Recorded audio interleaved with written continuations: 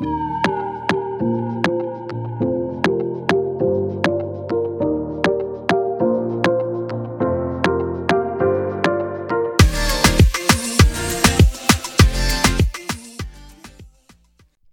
everyone, welcome to another episode of She Ventures Now podcast, where I share tips for millennial women to take quantum leaps in personal change.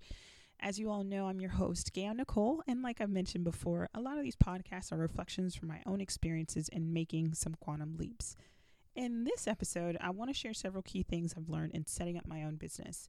I won't pretend to share anything profound, novel, or anything even technical. My purpose in sharing is really to express the love of learning and appreciating the personal development that comes from being on the adventure of starting your own thing.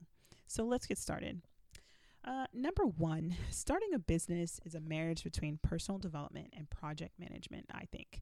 There's a whole bunch of things that have to be done. You don't have to do it all, but you have to keep a pulse on what's being done and keep it moving.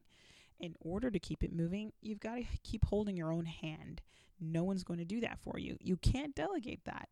Your mental, emotional, and physical health all affect the project's progress. Think about that for a second. If you go down in one of those ways, it affects some aspect of setting up your business if you're in that phase. Secondly, I feel like starting a business is a lot like parenting.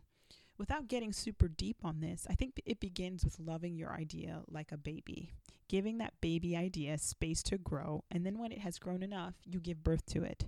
Your idea has a name. It has a birth certificate, social security number, and a place to call home.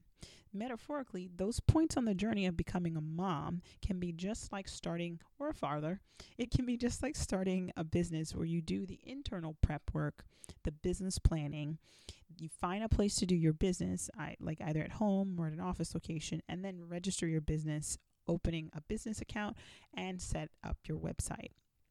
All of these things help me to feel like a lot of starting up a business, or at least in that phase, is much like parenting. Thirdly, I think that starting a business levels up your professional discernment. As an employee, you may not be thinking as critically about the time value of money or the fruit of your labor. But when you start a business, you've got to think more strategically about what's your zone of genius, what can be delegated, what can be batched to be more efficient, and more importantly, and similar to real estate, what's your ROI or ROE? Now, if you're familiar with real estate, this comes as no surprise, or if you're just familiar with business metrics, this is nothing to you. ROI means return on investment, or ROE means return on equity. For small business owners, I'd like to think of ROE as return on effort. Sometimes we think that just by starting a business where we service the needs of people, that our business and personal bills will be met. Simply not true. In fact, that may just lead to burnout quickly. In one sense, starting a business makes you much more sensitive to figuring out exactly what your strengths are and who you're meant to serve by those strengths. Secondly, the metric you must be focused on is profit. And ROI and ROE are both measures of profit. What you should price for your services should be about profit, right? How many clients you can take on at one time should be around profit.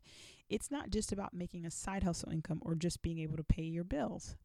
All right, that's all I've got for this episode. I know it was short, but if you're interested in having a quick checklist and guide to help you stay organized with starting your business, or if you're just in the stages of thinking about it, check out the show notes for this episode at sheventuresnow.com/podcast6.